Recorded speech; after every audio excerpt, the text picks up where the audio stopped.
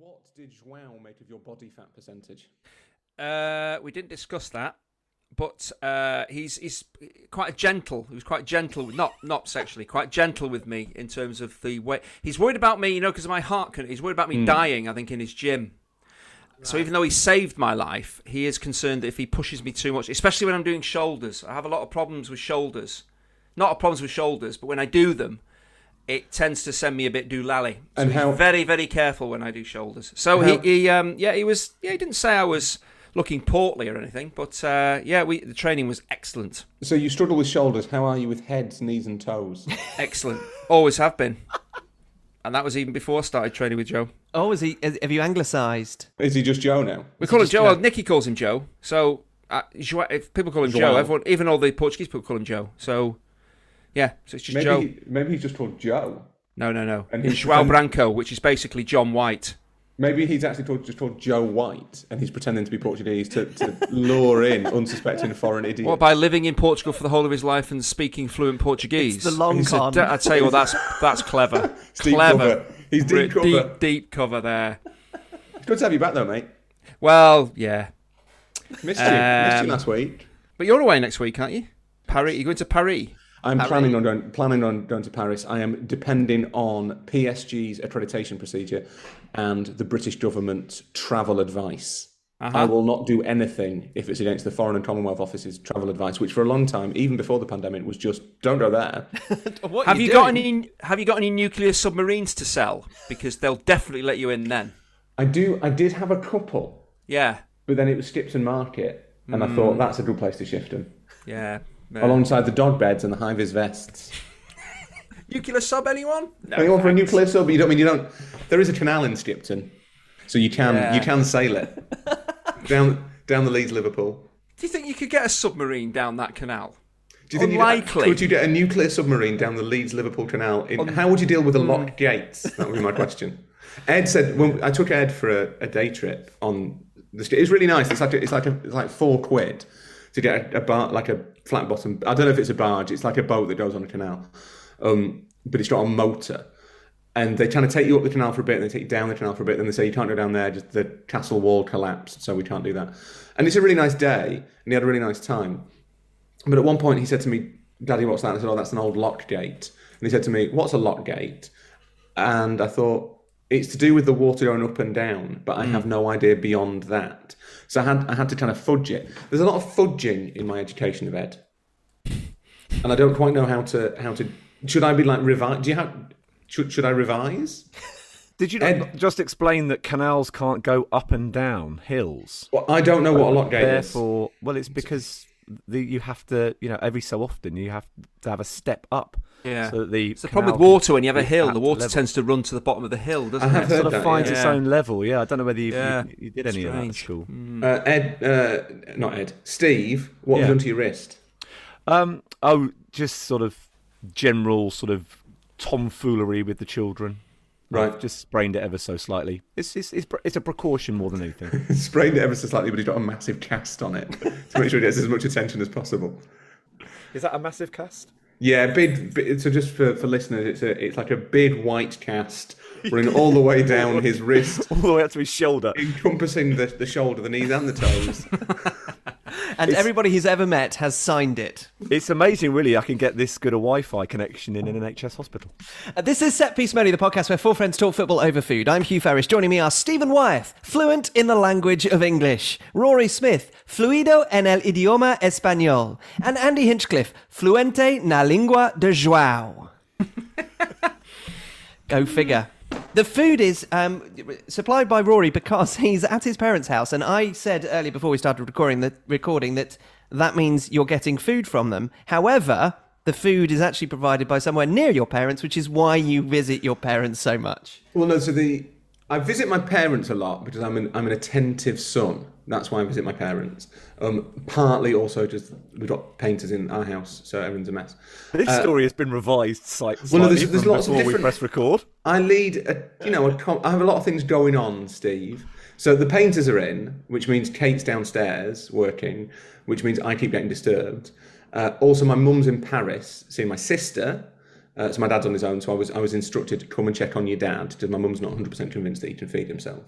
And I thought, what I'll do is I'll drive over, I'll go to the 1066 Deli, which for anyone who's passing through this part of West Yorkshire is amazing, and get a chicken tikka, tzatziki, mango chutney, and salad sandwich on a beautiful twisted white cob, and have that for my lunch. Because I love them. I think they cost like £4, but you get a lot of sandwich for your money. So that's what I'm having for lunch, and I'm very excited about it. In fact, I'm so excited about it that I will probably not eat it whilst we're recording because I want to actually enjoy it. So that's the food, and no doubt we are all salivating at the prospect of Rory enjoying it on his own. The football is Chinch. Do you know what we're talking about today? Not a clue. Thanks for paying attention. I've been away for a while, so it might take me a couple of sentences to get up to speed. Have you not switched back over from your Portuguese SIM card, Chinch? Are the WhatsApps not coming through? No, they are coming through. I just ignore them. Well, we are reflecting on one of the most prolific and popular English footballers. Jimmy Greaves has died, leaving behind him a legacy which was created just long enough ago for a lot of people to forget just how astonishing his goal-scoring record was. But we're asking how we strike the right balance between those achievements from history compared to those much heralded in a much changed modern game. So that is to come. You can get in touch with the podcast, of course, via email on setpiecemenu@gmail.com. You can find us on Twitter, Facebook and YouTube as well. Here's Stuart Levy doing exactly that. Dear cappuccino, latte, flat white and builder's tea. A few weeks ago, a colleague and I launched a podcast focusing on sports and the media. At some point in the pod, I realised that I was struggling for content, so I started referring to the most recent podcast that I had listened to, Set Piece Menu. As part of my Twitter campaign to promote the finished episode, I tweeted the guys of SPM with a link to the pod, hoping maybe for a friendly like from Wyeth or Ferris, but I assume the chief soccer correspondent of the New York Times would have been too busy to take a look at it. A couple of weeks later, I see that there is an article in the New York Times going viral about why everyone is talking about Ibai Llanos, the exact topic of my podcast. Before clicking on the article, I thought that maybe it would be in the media or gaming section, so I was very surprised to see that it was none other than Rory who had written this article. So, back to an SPM context, if a squirrel is bestowed on those who suggest a topic or thread for the podcast, what do I get for suggesting a New York Times article topic? Or is it purely a coincidence that Rory wrote about this and a good sign for our budding podcast that we are talking about the right content? Many thanks, Stuart, whose podcast is called 21 for 21. Very much option B on that. I did see Stuart tweeting me, accusing me of plagiarism. That is not what happened. We just had the same idea. It happens sometimes. It's that's life, and I would say that encourages both of us to think that we're on the right lines. What I would say is that if you don't make any content about Ibai Llanos, is get him to tweet it, because I tweeted the link to that piece with Ibai, and sometime in the morning, the day it was published, and went out to walk Hector, and it had like 6 retweets and 40 likes or so. No one gave a flying shit, basically. That would be unbelievable traffic for my Twitter feed, but on you go. And then at some point in my walk with Hector, as I rounded the iron footbridge that Hector suddenly, about 3 weeks ago, decided that he was scared of and now refuses to walk across, Ibai must have tweeted it, and by the time I got back, it had about 800 retweets and 10,000 likes, and my phone had melted in my pocket. And so I would suggest just get Ibai on board, and you're flying. He's got 5.6 million followers, and they really genuinely love him. Although the flip side of that is I now keep being contacted by people who want me to promote their esports teams. That's not what I'm in the game for. It's not going to be happening. Stuart's accusation, which I take umbrage with, in amongst all that, is a suggestion that Rory works harder than any of the rest of us. I mean, I have twice as many children for a start. Yeah, that's true. That's before we even get to the work schedule. Yeah, but Katie does a lot of the heavy lifting. Why do people assume that Rory is the hardest working of us? Maybe I think what is probably fair, Stephen, is that I am the least organised of us. So I am the most chaotic. That is how I would present it. He has correspondent in his job title. That means that lots of people behind the scenes do his work for him. That is not true. Name to it. It's not like a factory. Hang on, it's not like a factory. It's not like it's not like it's by the school. It's not like by the school of Rory Smith. Like if it's just something I can't be asked with, I get one of the lackeys to do it. Like Mike. I'm not comparing myself to Michelangelo, but like one of those. Well, it's not it's not the first time that you've conjured up the name of Michelangelo or Leonardo da Vinci in order to make your point. So clearly, it's a little bit front of mind. I was referring to the turtle. Alice Allen has emailed about SPM 247. Hi all, enjoyed the pod on the women's game. Therefore, it was topical when watching the England-Poland match that my boyfriend, millennial, cultured, United season ticket holder, asked me who Emma Hayes was. I wouldn't say I follow women's football that closely, but more than my other half. Unfortunately, it will obviously take some time for women, even those who have played or managed, to be taken as seriously as men by the average football fan when they are analysing the men's game. That's from Alice. Tom Sherrington has something on the recent England coverage as well. Dear Andy, Steve, Hugh and Rory, he says conventionally. Firstly, ITV commentator Sam Matterface mentioned during England's recent qualifier against Hungary that Gareth Southgate was considering making several, if not wholesale, changes for England's next game against Andorra. Following your discussion a few weeks ago, I wonder when on the numbering scale you feel that several progresses to the point of being wholesale. Wholesale has to be at least 7. Yeah. Doesn't it? Wholesale changes have to be at least 7. So I would say that several is what, 4, 5 or 6 in a football context. Several, I'd say several's about 3 or 4. Well, 2 is a couple of changes. But where's multiple? You've got to fit multiple. multiple. Don't bring multiple into it. But wholesale, 7 plus is wholesale, isn't it? I'd say 4, 5, 6 is several changes. 7 plus is wholesale. You've got to. You're only ringing changes if you're doing more than 7. Okay. Secondly, on to your discussion last week about the Saturday 3 p.m. blackout. As a fan of an EFL club myself, I'm generally sympathetic to the reasons behind the blackout. However, I wonder if a slightly more flexible approach could have been tried this season rather than simply reverting back to the exact same model as existed in March 2020. For instance, I read about a case of a disabled Hereford supporter who had hardly ever been able to watch his team at the stadium but enjoyed being able to pay a tenner and sit and watch the game at home on iFollow for the whole of last season. There must be other supporters, a wholesale number perhaps, who have moved away from a particular area for work or family reasons and so can't get along to watch their team in person as much as they'd like. Supporters who can't get to away matches due to limited ticket capacity, older supporters who are becoming frailer and struggle to travel outside as much, or people reluctant to attend mass gatherings whilst COVID cases remain high. I wonder if continuing to provide the streaming service on iFollow would have been an appropriate way of helping to make the games more accessible to a wider group of people and offered EFL clubs some additional income beyond matchday ticket revenue, which I believe is the approach being taken in Scotland this season. In terms of the competition that top-level games would provide, it would be interesting to know exactly what the evidence for this is. The 3 p.m. games on Saturday the 25th of September, for instance, are Leeds against West Ham, Leicester against Burnley, Everton against Norwich, and Watford against Newcastle. Would those fixtures make a significant difference to lower league attendances? There are plenty of games away from Saturday 3 o'clock that currently clash on Sundays, bank holidays and midweek evenings. How much impact will games like PSG against Manchester City and Juventus against Chelsea next week have on lower league attendances those evenings as a comparison? Keep up the great nuanced discussion.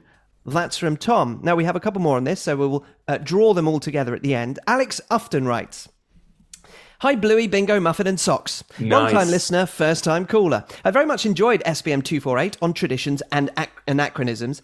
A point that I think was missed on the 3 p.m. blackout is the stop on local radio being broadcast on the internet. I'm a Derby County fan for my sins and had a season ticket when I lived at home, and I tried to follow every match as much as possible. However, this is made very difficult now living outside the bounds of the BBC Radio Derby broadcast range. I feel it's very unfair that I'm forced to pay £5 a month to be able to listen to something that everyone that lives within range gets for free. In this day and age, surely having the stream blocked over the internet is a bit archaic. Sorry to moan. Alex Ufton. P.S. I live in Oxfordshire nowadays. And here is Richard Cook. This spring, summer, autumn and winter. Regarding SPM 248, one of the biggest challenges I face being a Blackpool fan is seeing our games. I live in Scotland. In the Outer Hebrides, in fact, I can't access any of our games, either in the same way as those living in Lancashire. I feel it's hard to stay connected with my football team without being able to watch our games that kick off at 3 o'clock. There should be some geographical dispensation. We have a summer league in our islands, and it would not be adversely affected. I used to go to home and away matches before I moved 17 years ago, but it's very expensive to go away and watch these games, even just to get to mainland Scotland, before you take into account the cost of the game itself. Hopefully you read this out despite its length. Keep up the great work, Richard Cook. Well, Richard, it's a lot shorter than a lot that we get. So there we go. That's Richard Cook, Alex Ufton, and before that, Tom Sherrington. There will always be extremities that sit outside what you would consider to be the general situation that people find themselves in. I guess it's hard to put in place a system for those extreme examples that both Tom and Richard, in terms of a Blackpool fan living in the Outer Hebrides, to put something in place for those exceptions would be, you'd imagine, a little bit difficult. But at the same time, we must have technology now to like do what they do in the States and do like localized blackout. So there's no reason that if you're dialing in from an IP address in the Outer Hebrides that you can't get BBC Radio Blackpool or whatever. Yeah, because there's absolutely no evidence whatsoever of people being able to mask IP addresses. I've heard that is impossible, yeah. And that is the local radio. That's a long-running thing, the local radio thing that Alex talked about. And that perhaps offers an insight as to why that is difficult. Because that effectively, I believe, from my time working in local radio, is an issue regarding needing to geo-block the coverage so that people can't tune in from outside of the UK. So they simply have to block it being available via BBC Sounds, full stop. There is no way of just geo-blocking from a localised point of view. They need to either do it nationally or internationally. So that is why the coverage, local radio coverage, is not available online or via the BBC Sounds app. And finally, Bryn Griffiths, who you might remember is our poet in residence. He's not resident or indeed that much of a poet, but still, he's back. As requested, here is your limerick on the subject of Ivan Toney. I don't remember asking for this. I think, Chinch, we might have mentioned this as a possible subject of limerick after talking about Glenn Murray on the previous limerick. So this goes back a few weeks, but Bryn is back, and he says this. There once was a man from Northampton Town who stole Glenn Murray's championship scoring crown. His name is Ivan Toney, he can outrun a small pony, and his goals will stop Brentford going down. With a hat-trick of limericks now, continues Bryn, does this grant me Buffalo status, please? I promise to purchase a Set Piece Menu Buffalo t-shirt from tpublic.com if you bestow such an honour on me. Much love, Bryn Griffiths. The limerick and a plug. The plug makes up for the limerick, once again, not quite scanning, but still, thank you to Bryn. Do we have a subject that we'd like Bryn to do another limerick on in future? What about Ralph Hasenhüttl's waistcoats? Thank you, Bryn. That is your next task. Ralph Hasenhüttl's waistcoats, which already fills a whole line of a limerick, I think. Correspondence of any kind to setpiecemenu@gmail.com. Now, we've spoken before about the relative futility of attempting to compare two or more different eras of the game, but that won't stop us having another go. This time, we are prompted by the sad passing of Jimmy Greaves, who, for non-British listeners, was the Andy Hinchcliffe of his day. A brilliant footballer turned iconic broadcaster, and one who is associated with the World Cup that they didn't play enough of a part in. That's brilliant.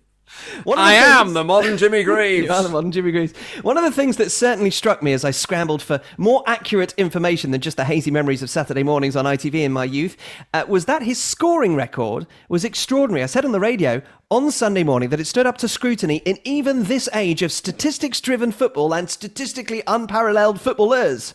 Greaves scored more than 450 goals in 650-odd games, including 44 and 57 for his country. He was top scorer in the English top flight 6 times. He's still the only player since World War II to score 40 or more in a top flight season in England. Although there are, of course, significant differences, not just between Andy Hinchcliffe and Jimmy Greaves, but indeed Jimmy Greaves and a modern footballer, including the spell that he had at AC Milan being cut short because he didn't fancy doing all that running and training at the expense of his extracurriculars, something that João would not stand for.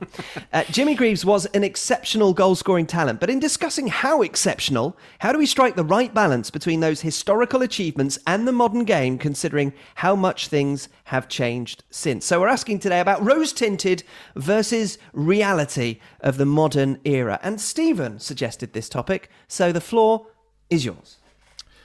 Mark Ogden made this point on Twitter in the immediate aftermath of the news about Jimmy Greaves' death, and it also was a thought that was sparked by Match of the Day 2's tributes on Sunday nights. If you live in the UK, you may have seen that when they put up a couple of graphics which put into context just what a remarkable career Jimmy Greaves had, and certainly isn't something that I had appreciated before I saw the numbers in the context into which they were given. 357 English top flight goals.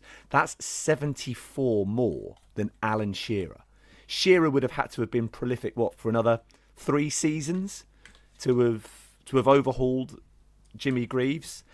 And there was also then a secondary graphic that put his numbers in the context of the established big hitters in terms of goals scored. Only Ronaldo and Messi have scored more league goals in the Big Five in European football. And Greaves actually outscored Gerd Müller, who, of course, I think, certainly from the point of view of covering the Bundesliga last season when Robert Lewandowski was closing in on Müller's all-time single-season goal-scoring record, that you were suddenly brought to attention just what an astonishingly prolific striker he was. So it did make me think that we talk a lot about Premier League records, and I've never been one of those who has felt that is inappropriate, because it's useful to have these occasional lines in the sand to disseminate records and put them into a context which we can appreciate. But what Greaves achieved certainly did make me think, do you know what, when we're talking about Alan Shearer and Ian Wright and the kind of records that Harry Kane is chasing down, we really do need to mention the likes of Jimmy Greaves, just to put that into some kind of context as to where they stand all time, not just where they stand within the Premier League era. Well, the thing, I know a lot of people get cross about the kind of football started in 1992 thing, but I think when in the context of records and statistics, there have always been breaks. And I mean, I remember that in the 90s and maybe even the early 2000s, before 1992 became a sort of sufficiently distant yardstick to use, it was always since the war. Statistics were always, he scored the most goals in this, that or the other, or she's done this, or they've done that, or whatever, since the war. And it was as though football did kind of start again in 1946, really. There had been a break in competitive football, so it made sense to people to use that as the point at which everything started again. And I presume that before that, there may have been statistics used, wouldn't obviously have been on television, but in the 60s and 70s, maybe not the 60s and 70s, maybe in the 50s and 60s, it may have been since the Great War, or it may have been since, the dawn of professionalism or whatever, that you would have been comparing Jimmy Greaves' goal scoring records with Dixie Dean, but not necessarily with someone who played for Old Carthusians in 1881. You wouldn't. There have always been these breaks built into football history, because ultimately, 140 years, quite a long time, and fans like talking about records. People like putting a statistical kind of note on someone's perceived greatness. So it's natural to look for a water break, effectively, and say, right, it's 19 for us now. It's 1992. For people in the 90s, it was the war, and it wasn't the case that in kind of 1994 we were all banging on about, well, he scored the most goals since 1992. Like, we had our own.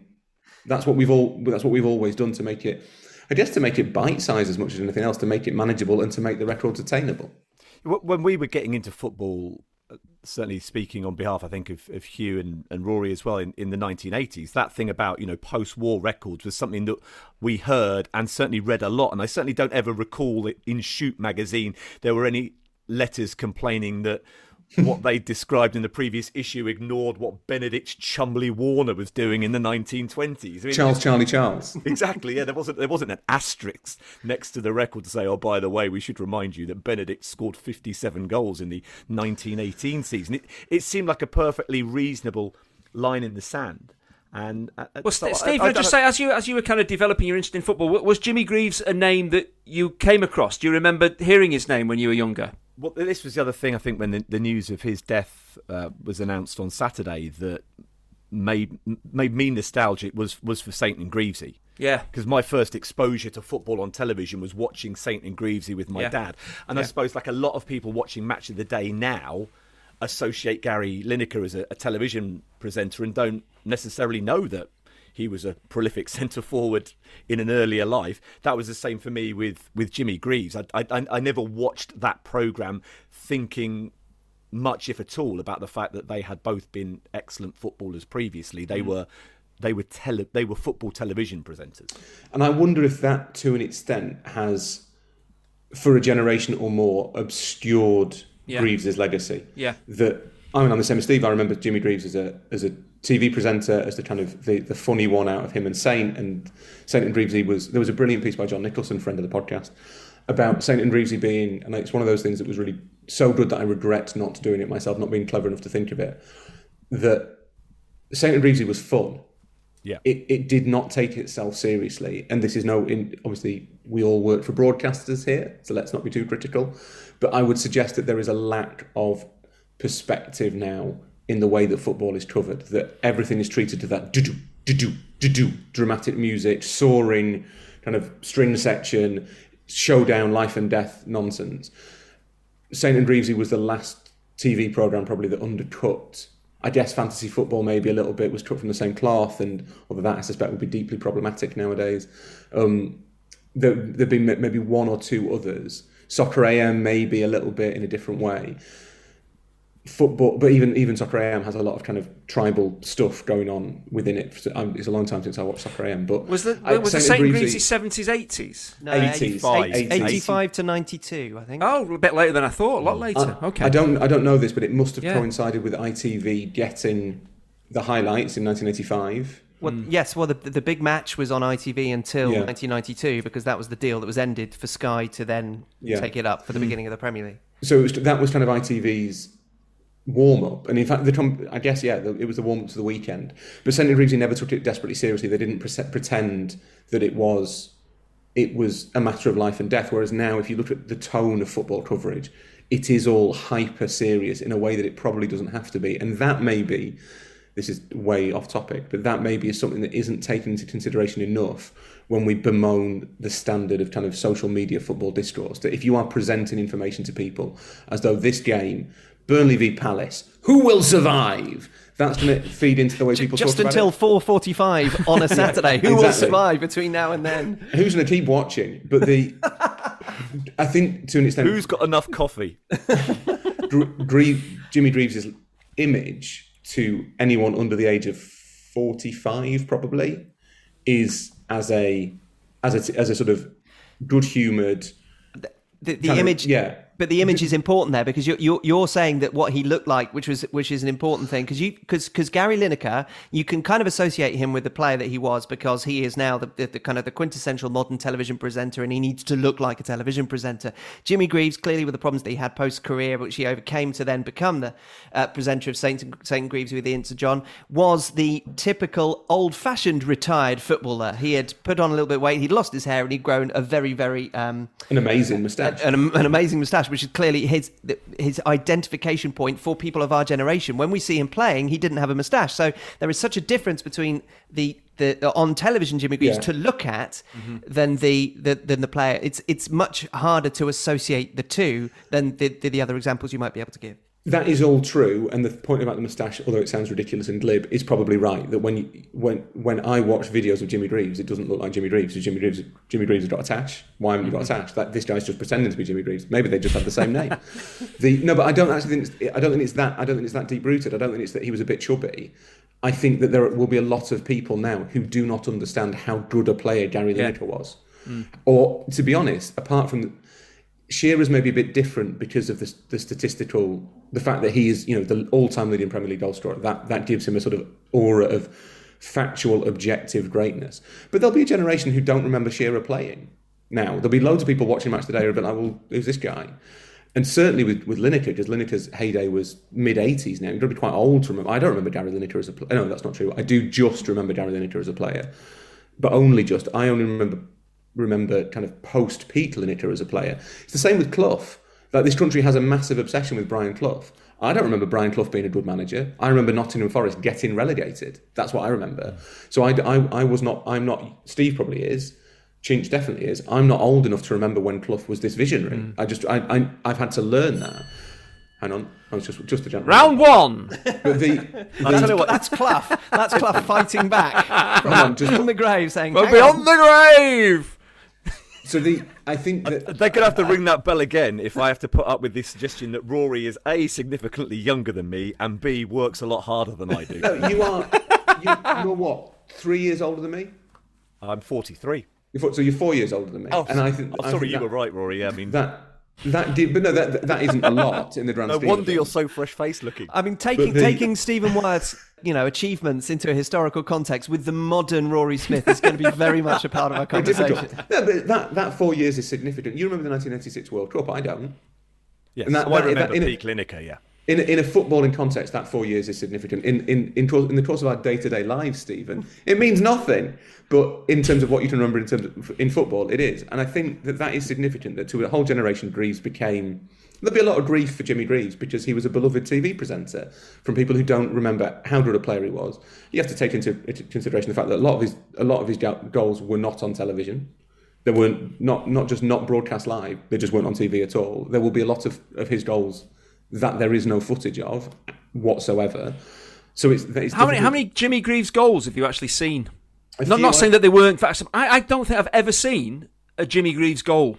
And then you look at his record and what he achieved, and you think, how can you not have seen a guy who's done what he's done ever score a goal? Because that's fascinating. You asked Steve a question, Chinch, earlier about do you remember anything or have seen much of Jimmy Greaves? Yeah. I want to ask you the same question. What was his name of any relevance to you? No, absolutely not. Again, I remember 15 years displaced. I remember him as the St. Greaves. He was a footballer, but not to the levels that we've seen. And the stats and I thought, wait a minute, I've never seen, of all the great goal scorers, you do go and have a look at maybe a couple of the goals that they score. But with Jimmy Greaves, I don't know. Again, has he been slightly lost in a way? Because it's extraordinary what he achieved. And surely some of his, you would have seen one or two of them. I haven't seen a single one of them. So I knew him again more as a TV presenter than an incredible footballer. And I'm obviously a lot older than you guys. There is footage of his. Well, you're a lot older than Rory. Yeah, yeah, not a lot older than you. Yeah. Yeah. There is footage of the 1963 Cup Winners' Cup final or UEFA Cup Winners' Cup final that Spurs beat Atletico Madrid 5-1 that Greaves scored twice in. So I've seen those. He scored one goal in the 62 World Cup as well, didn't he? So there are bits and bobs, but it's the same with... that applies to players even later than Greaves, that their greatness is something that is passed down by word of mouth. It's not... Yeah. There's no visual... Obviously not... You need to prove it, but there's no visual proof of it, and I think that is hard, especially as the game becomes much more obsessed with the modern era and its current form. Like I think in a way that we never used to, we disregard its ancient history, and that was the thing that struck me about a lot of the coverage of after Greaves died was. He was described on TV as Spurs and Chelsea's greatest ever player. He was talked about in these kind of effusive tones that are no doubt warranted. But I do feel that the obsession with contextualising everything as post '92, in a way, does a lot of those players down. That we have to have those water breaks. We have to have those lines in the sand, as Steve says, just as it used to be post-war. But maybe they do need to come with a bit of an asterisk and to say, Alan Shearer is the all-time Premier League leading goal scorer, but maybe it's incumbent on newspapers or TV stations or whatever to then put a list up of the actual all-time leading goal scorers. But then this is where perhaps I do put the isn't modern football great and haven't we come a long way hat on, because if even Chinch is saying, look, I don't remember Jimmy Greaves as a player. And I referred to Match of the Day too earlier, and Chinch they did a wonderful opening tribute to Greaves and a closer that involved that showed a lot of the goals he scored, those available to them. So if anybody wants to see Greaves in full flight scoring goals, then get Match of the Day 2 on the iPlayer if you're in the UK. But I was actually with Steve Houghton, who's the editor of Match of the Day 2 earlier, and he sent me the graphic that they used. So much of what we're talking about today, from my point of view, it comes from a conversation with him and what they had, the process that they went through in terms of putting this together to put into a modern context what he achieved. But if you look at some of they put on a graphic with the top all-time 8 goal scorers in English top flight football, Greaves leading the way on 357. But some of the other names on there: Steve Bloomer, died in 1938. Dixie Dean, born in 1907. Nat Lofthouse, born 1925. Gordon Hodgson, born in 1904. And Charlie Buchan, who died in 1960. So the only name on that list who was active after the 50s and 60s is Alan Shearer. So this is when you do start thinking, well, hang on a second, how relevant is what was achieved in the early part of the 20th century to how we're contextualising football now? Because it's almost unrealistic to think of Harry Kane ever scoring the volume of goals that Jimmy Greaves did. So although it's a useful part of the conversation, a useful barometer, and something that Alan Shearer and Dion Dublin talked about in Match of the Day too, was what Greaves, the quality of the pitches that Greaves was playing on, to be able to have that stability, to be able to weave his way through defenders in the way that he did compared to modern pitches. But then you do also need to start thinking, well, hang on a second, football clearly has evolved. It must have got better. The depth of competition, the bar at which is judged to be the very standard of the level that players need to be at to compete at the very top, must have been raised, because is that not evolution? So is it entirely fair to be able to judge in what somebody did now to what was being done in the 1920s and 1930s? Well, here's the conflict, because those people who were doing that in the 1920s and 1930s will probably say that, yes, it is still relevant because they experienced that and they went through that. And there will be those in a number of years' time who say that Alan Shearer's statistics have value at that point, even though a similar amount of time would have passed. But the conflict is also between the genuinely understandable nostalgicizing, which is definitely a word that we should at least trademark, if not put into the dictionary ourselves manually. Every copy of every dictionary, just write it in. But that you do genuinely have rose-tinted spectacles about something which has happened in the past and time has happened since. So if Jimmy Greaves is one of those examples of somebody who we've forgotten about, it seems to me to be a rare thing. You often think about those people at that time as being extra special because of nostalgia. And this is the conversation we had before about trying to apply that to the modern era, because nostalgia can be a little bit misleading. So are we saying that actually Jimmy Greaves it bucks that trend because we have forgotten how good he was, and that perhaps even though we need that kind of demarcation point of 1992 because we're obsessed with the best, and we need to have Harry Kane at least getting to a point where he will be the best eventually, rather than having something so far in the distance that it's never a conversation and therefore it's not content generating and not of interest? Is it genuinely a point that we should be making that Jimmy Greaves has been forgotten and we should raise people like him up and compare him directly with the modern game because it stands up to scrutiny in the way that others might not, or other situations might not, because we have spent too much time nostalgicizing?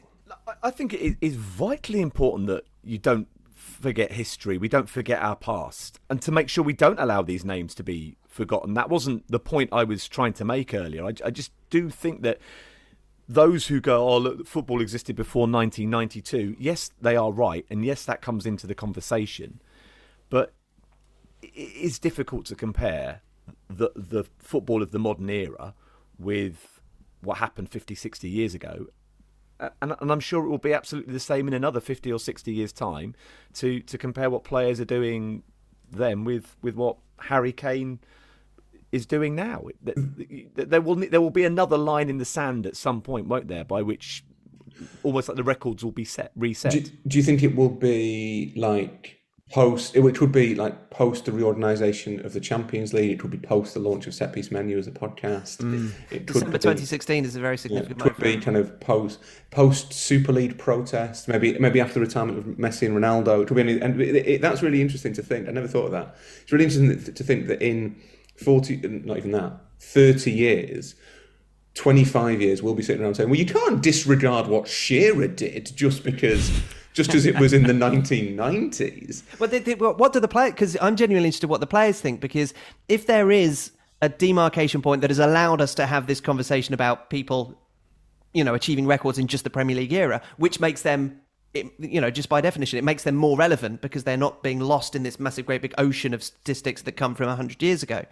But do the players care? Because Chinch, you had the assists record for a defender for a while. Then Leighton Baines matched it. Then Trent Alexander-Arnold beat it. Now, I don't know what the post-war to 1992 assists record for a defender in the top flight was. Nobody cared. No one cares. But the fact is, I cared about you. I came top of a category that no one cares about. That sums my sure career that it was up. held by somebody who played on Merseyside. That's all we can be certain of. Yeah, I do think players do.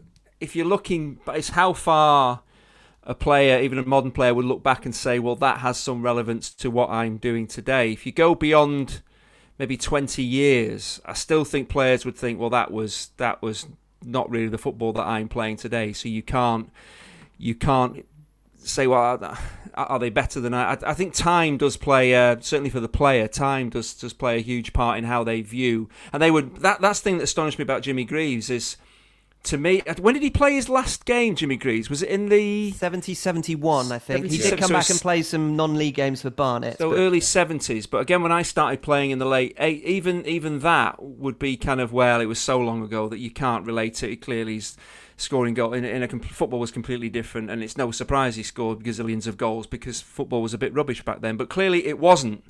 It wasn't, because again, you go back and watch those games, you see it was a different type of football, but it still has a relevance. But I think as a player, you always try to, not myself, but I think the great players tend to think that you are breaking the mould, you are something different, you're doing something different, you are better than players of the past, and that's how you maybe set yourself up. So you do slightly belittle what came before, and certainly if it's 20, 30, 40 years in the past, you tend to just think, well, that's not the football I'm playing today, so it doesn't have any relevance. But clearly it does. I think there may be, I don't know, 50, 60, 70 years. Is there a cut-off point just in terms of decades where we should say we can't go back to the 30s and take records from then and talk about them and compare them to Alan Shearer? Is that too much time? Is it too different? Harry Kane, I'm assuming, is going for Alan Shearer, not for Jimmy Greaves. Yeah, but equally, so the obvious point on this is that, and Steve alluded to it earlier, that Chinch is right. It looks like a different sport to an extent. It is a different sport, but they were dealing with awful pitches. Yeah. Have you ever kicked an old football?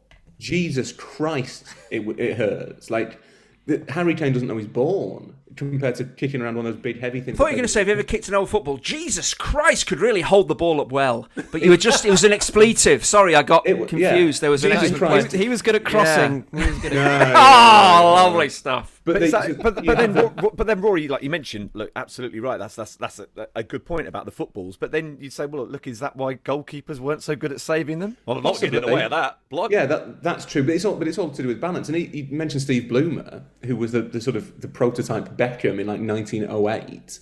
And you can read all about Steve Bloomer's story in the book Mister by Rory Smith. But Bloomer was playing before they changed the offside rule. So the fact that Bloomer got all those goals when you basically couldn't go anywhere near the goal unless it was 3, not 2. So most of Bloomer's goals came before 25, which is when they switched the offside rule. They should count more because they were objectively infinitely harder to score than any goal after that. Equally, players playing after the abolition of the back pass rule. Mm-hmm. Or the introduction of the back pass rule, I suppose, depending on which way you look at it. That is a fundamental change. To be honest, that makes more sense. And that was 92 as well. That makes much more sense as a cut-off point for especially goal-related statistics than the start of the Premier League, it was not like the Premier League was bigger or smaller or whatever than the old First Division. The back pass rule fundamentally changed the fabric of the game, so that lends a veneer of intellectual validity to the idea that is a natural cut-off point. To me, that stuff always balances out. So obviously the game is quicker and slicker and technically better, and teams are better organised and all that stuff. The competitive level broadly is higher now than it was when Steve Bloomer was playing. Steve Bloomer would have played against some proper cart horses, possibly literally. And that player's got 4 legs. He's got a massive horse. It's a hell of a defensive wall you've set up there. But equally, defensive wall in hands. Equally, I'd love to see Harry Kane. How many goals Harry Kane would have scored if he played under the old offside rule? And with the back pass rule. We do tend to pick and choose, though, don't we? So, for example, if there is a regular repeating goal scoring record that we need to make our reference point smaller or less early, more recent. But when Arsenal went the whole season unbeaten, the reference point was Preston. Back in the 1890s. 1888. There you go. In the first season of the Football League, and it was 12 games or whatever. And Preston were playing against people who were working in factories that morning. But it sounds more impressive. So again, you're just picking and choosing when you put it up against, or who you put it to make it sound more impressive. The first unbeaten top flight season in 120 years or something like that. Well, hang on a minute. If you're comparing that and understanding that it is cart horses to racehorses, then you nice. Then you can't then say, well, hang on a minute, I'm only referring back to Alan Shearer's record if you're a goal scorer. Mm-hmm. Is that where's the consistency in that? And is it simply because of the regularity of goal scoring records being broken or having relevance? Well, it's also because of an obsession with finding records. Watching Spurs Chelsea at the weekend, there was a point at which Martin Tyler said that, and again, not to criticise anyone's colleagues, but said Chelsea are on the verge of a little piece of history here, as someone was taking a corner. And I was like, that'd be interesting. I wonder what this is. And he said it's going to be their sixth consecutive win in a away win in a London derby. And you think that is not a piece of history. That really isn't a piece of history. That is just a thing that is happening. Like Marcos Alonso wasn't taking that corner thinking, do you know what, we need to hang on to this because we're record breakers. But so there is an obsession with finding those records. And you're right, we pick and choose when we refer to the past, either because we want to make the records a thing, we want to make it a thing that is relevant, but also sometimes you want to kind of show how significant an achievement is in the grand sweep of history. Because saying it's the first unbeaten season since 1992 in 2004 does not sound very impressive. Saying it's the first unbeaten season since 1888 really does. And perhaps gives it a better context, a more precise context than saying this is the first ever unbeaten season, because to an extent you can't count Preston's achievement in the same way as Arsenal's, because Preston was in a league of 12 teams, one of whom was Darwin, who were not in an era when the teams were basically not professional in any way that we would recognise.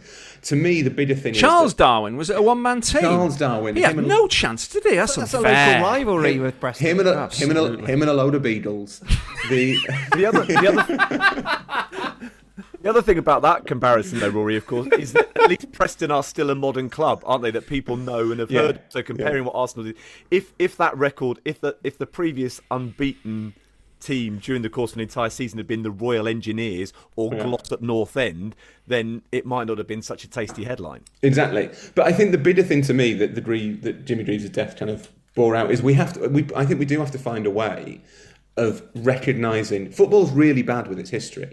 Football is really bad at curating and narrating its own history. There is far too. I think the US sports are way ahead of us in terms of this. And maybe it's because that their history doesn't go back quite as far in terms of kind of professionally organised leagues. But football has to find a way. Available. The archive's all available in colour, Rory. Yeah, that might be it. That might well be it. That there's too much black and white. But we have to find a bit of a way of contextualising the achievements of people who were pre-92, who were before that line in the sand, so that when they die, effectively, it's not like, oh my God, he was good at football. People should know that Jimmy Greaves is the all-time leading top-flight scorer. I am a professional football journalist and did not know that. I didn't, yeah. Again, I think he has been slightly... But surely he has to be in the conversation about great goal scorers. It's not about... He should be anyway, shouldn't he? It's not really... He has to be. So this is why Harry Kane should be going for Jimmy Greaves' record. Yes. Harry in Kane my mind, shouldn't be going for Alan Shearer's record. And that is a way we can do exactly what Rory just suggested in contextualising. We're not broadening it out to any great extent, which is, names from 150 years ago that don't have any relevance, like Corinthians or the Royal Engineers or anything like that. We are bringing a name into the conversation that allows us to contextualise it still with relevance, but lift up those people who will be forgotten by having this line in the sand in 1992. Harry Kane can go for Shearer's record, not least as it's closer. Although the one thing actually we should say about Shearer is Steve quite rightly said that Shearer would have had to be productive for 3 more years had he to get anywhere near Greaves. But Shearer did miss at least 3 years through injury, although Jimmy Greaves did retire at 31. which suggests that Jimmy Greaves probably should have had 2 or 3 more years of scoring a bucket load of goals in him. So it isn't impossible that someone will come along and match that record. Jimmy Greaves held the European record for goals scored in the top flight until Ronaldo came along, and I presume Messi must now have passed it as well. So it shows that those truly great records are gettable, and in a way, it's a shame that wasn't a thing. Not that, the kind of all-time European goal-scoring record wasn't a thing. Not just for Greaves, who should have been remembered for having it, but for Ronaldo and Messi, because that is a way of putting their achievements in genuine context and legitimate context. I think it would be fair enough for Kane to be going for Shearer's record, and that gives you the enticement of the fact that it's possible, it's realistic. It seems odd that there is no way that people can't just say, and of course, if he continues scoring for an even greater lick, he might yet get within sight of Jimmy Greaves' all-time record. That shouldn't be impossible to. That's not so nuanced as to be unappealing. It's perfectly reasonable for the top line to be Harry Kane is now just 5 goals away from Alan Shearer's Premier League goal-scoring record, but remains 80-odd behind Jimmy Greaves' all-time top-flight record. Yeah. They don't have to all be thrown in together as one entity. You can talk about them separately, providing the context is there. And it's an excellent point that Rory makes about Ronaldo and Messi, because that does help bring the modern game in line with what's happened in the now seemingly distant past, because you're talking about the numbers that they've put up. They've gone beyond Greaves. They've gone behind Gerd Müller. So it is achievable in the modern game, and that's why it should be part of the conversation when we're talking about what's happening in the Premier League. I suppose you are right in terms of the next great break in terms of goal-scoring records will be when Messi and Ronaldo retire. Who scores the goals from there on in? Yeah, it will be there will be a desire to find records that people can match realistically, and there will be records that effectively exclude Ronaldo and Messi. It was interesting when Cristiano Ronaldo scored against West Ham, Sky put on his all-time scoring tally at that point. He has now scored 759 games in 883, that sort of thing. You never get that. And that is a way of contextualising an all-time figure, which is actually helpful, but only possible because of the achievements of Ronaldo and Messi, and how much of an outlier they both are. It's funny how unchallenged those figures are for Ronaldo and Messi, whereas when Pele or Romario claim to have scored X number of goals, it's always like, he scored some of them in his garden. Ronaldo scored loads of his international goals against like Andorra and San Marino. They shouldn't count, but they do. So maybe the goals in Pele's garden should be considered valid. As we know, Andorra were house guests at the time, so well, exactly, and he just arranged the game. No, but Pele claims a lot of goals from kind of state leagues and local leagues and all that stuff, and we tend to be like, well, it's like here's the asterisk to this achievement, but that's not really fair. Because you have to put all of these records in context. So, and this is not for a second questioning the greatness of Ronaldo and Messi, but how do you weight the fact that Ronaldo and Messi were playing for dominant teams at all times in their careers to the fact that Pele was certainly initially playing for a Santos team that probably wasn't dominant? How do you weight the fact that whereas Messi gets to dribble through all these players because he's brilliant, if Pele had tried that, someone would have broken his leg? The player perhaps to keep an eye on, and it's a shame that he will probably jump from one country to another over the course of his career, so will not get close to single league records, but Erling Haaland, who has scored 47 goals in his first 48 Bundesliga games. Robert Lewandowski had 17 goals at the same point of the early stages of his career in the Bundesliga, and he's talked about as being second only, well, he is second only to Gerd Müller in terms of Bundesliga goals. So Erling Haaland might offer us a decent barometer in 10 or 15 years' time as to where he stands against Gerd Müller and Jimmy Greaves, and to whether he's ever going to get close to Ronaldo Messi numbers. It is time for Nevermind Jackanory, What a Soccer Story. This is an Andy Tells the Tale from his playing on broadcasting days with all adult behaviour and libel where the details are moved. Well, there's been a lot of talk on this pod about age and time and memory, so it's quite apt that this little story kind of ties in with that, and how much I've conveniently or not necessarily intended to forget about my career. So I'm working with Gary Weaver, excellent commentator, Aston Villa against Everton, and we're having a chat before the game, and he's talking about a couple of strikers and a couple of records that they set. And there's a quick question for you. There's only 2 Premier League players that have scored Premier League hat-tricks of headers. Would you happen to know who those 2 Premier League players are? Ian Ormondroyd and Peter Crouch. No and no. Les Ferdinand. No. Shearer. No. Shall I give you the answer? Ronaldo. He's a good headerer. He is. But there's only 2 Premier League players. Give us a clue. Both are now at the same club in different capacities. Oh, it's an excellent clue, but takes Premier far League too club. long to figure out. Duncan Ferguson. Correct. Oh. Good question. This is not even the soccer story. It's just to get us started. But this is interesting. Duncan Ferguson. The only other Premier League striker who scored a hat-trick of headers in a match plays for Everton. Salomon Rondon. Salomon Rondon. Ah. So Gary was telling me the story about Duncan Ferguson scoring hat-trick of headers, and apparently when Salomon Rondon arrived at the club, Duncan, obviously in his capacity as a coach, talking to the players and saying, we both... And Rondon didn't realise this either, that he was only one of 2 players, so he's talking about getting the ball in the box for Rondon and he can do what I did. And Gary Weaver said to me, at the game he scored the hat-trick of headers in was against Bolton, 28th of December 1997. And I said, I left Everton in January 98, so I was around that time. So you think it's quite an important game then if you scored a hat-trick, something that you would remember. I said I can't have played in that. I must have been at the theatre, the operating theatre. But I actually did play. We got it up on YouTube. I actually did play in the match. I passed the ball to Nick Barmby to cross for one of Duncan's second header. So I think that was an assist to an assister. So I'm going to count that. Secondary assist. I think I'll have that. But I was excellent. I didn't know, who the hell's that at left back? That's me. Extraordinary. But it was not just important for the fact that Duncan Ferguson scored a hat-trick of headers in that match, which I should remember anyway, really. It was actually my last game for Everton as well before I left. And I'd completely forgotten both things. That's bad, isn't it? That's how can you forget your last game? I remember what my last competitive game was for Sheffield Wednesday against Crewe, when we beat them, absolutely spanked them 1-0. But I think I came off and then we scored and won. But I remember my last game ever. But Gary was telling me, I said absolutely no recollection of it. Clearly can't have played. Oh yes, you did. And he also said, well, I've just checked the stats here. That was actually your last Everton game just after Christmas. Completely forgotten that as well.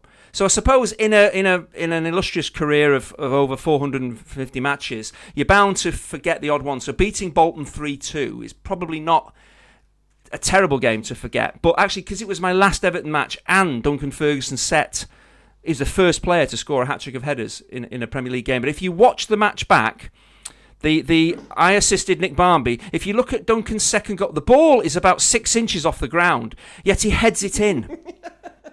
It would have been clearly easier just to side foot it home, but he heads it from about 6 inches off the ground to make it 2-0, I think. Unbelievable. But again, my memory is what is going on. I just can't remember significant points in my career and my life. And you know why Duncan Ferguson did that is because he was very much aware of going back to World War II. There had been no hat-tricks of headers between then and now, and he wanted to make sure that he made some history. Keep your correspondence coming to setpiecemenu@gmail.com, and also buy the merch at tpublic.com. Just search for Setpiece Menu and SPM. Please subscribe, share, rate and review as we humbly ask you to continue to find room for us in your podcast schedule. Thank you to Steve, to Andy, and to Rory, and to you all for listening. We'll be back with another Setpiece Menu for you to enjoy very soon indeed. I wonder how much of his career Chinch has forgotten.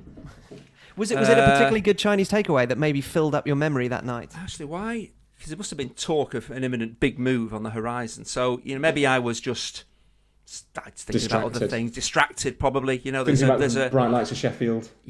Yeah, £2.75 million move. Big move. Everyone was talking about it.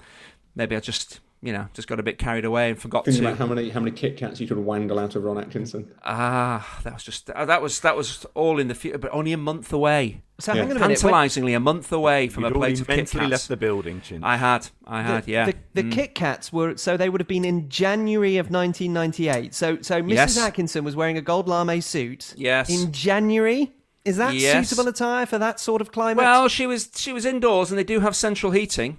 So she wasn't outside, so there's every reason that she could dress both fashionably and lightly. She wasn't trying to sign Steve Bloomer. I've always pictured you as having the Kit Kat meeting, as I think of it, Yeah. on a patio in Yes, the me too. sunshine. That's how I Outside in the sunshine, envision it, yeah. and hence No. the danger of the Kit Yeah. Kats melting. But clearly, it's January, so there was no danger. So on They'd that only side. melt if yeah. you were fisting them. Well, I think. If you were grabbing them in your hands. Oh, thank God for that. Yeah, that's what you meant, wasn't it? Not if you were. clarification. Not if I'm you sure were, yeah. Ron did have a patio out the back of his house, and there was like it was like a not a forest, but it was kind of a wooded area, and he used to go and thwack golf balls into it, and I never really understood why, but maybe he just liked thwacking golf balls into woods. Yeah. So he did use his patio, but we didn't use it that day. We would have needed an outside heater. It was perishingly cold, but it certainly warmed up when the contract talk started. Really did. It was hot stuff. It really. I can't remember what we drank. Yeah, probably sangria or something like that. Probably. Tizer. No, An oval Fanta team. or sangria. I think it would have been. Yeah, that'd have been suitable for the occasion.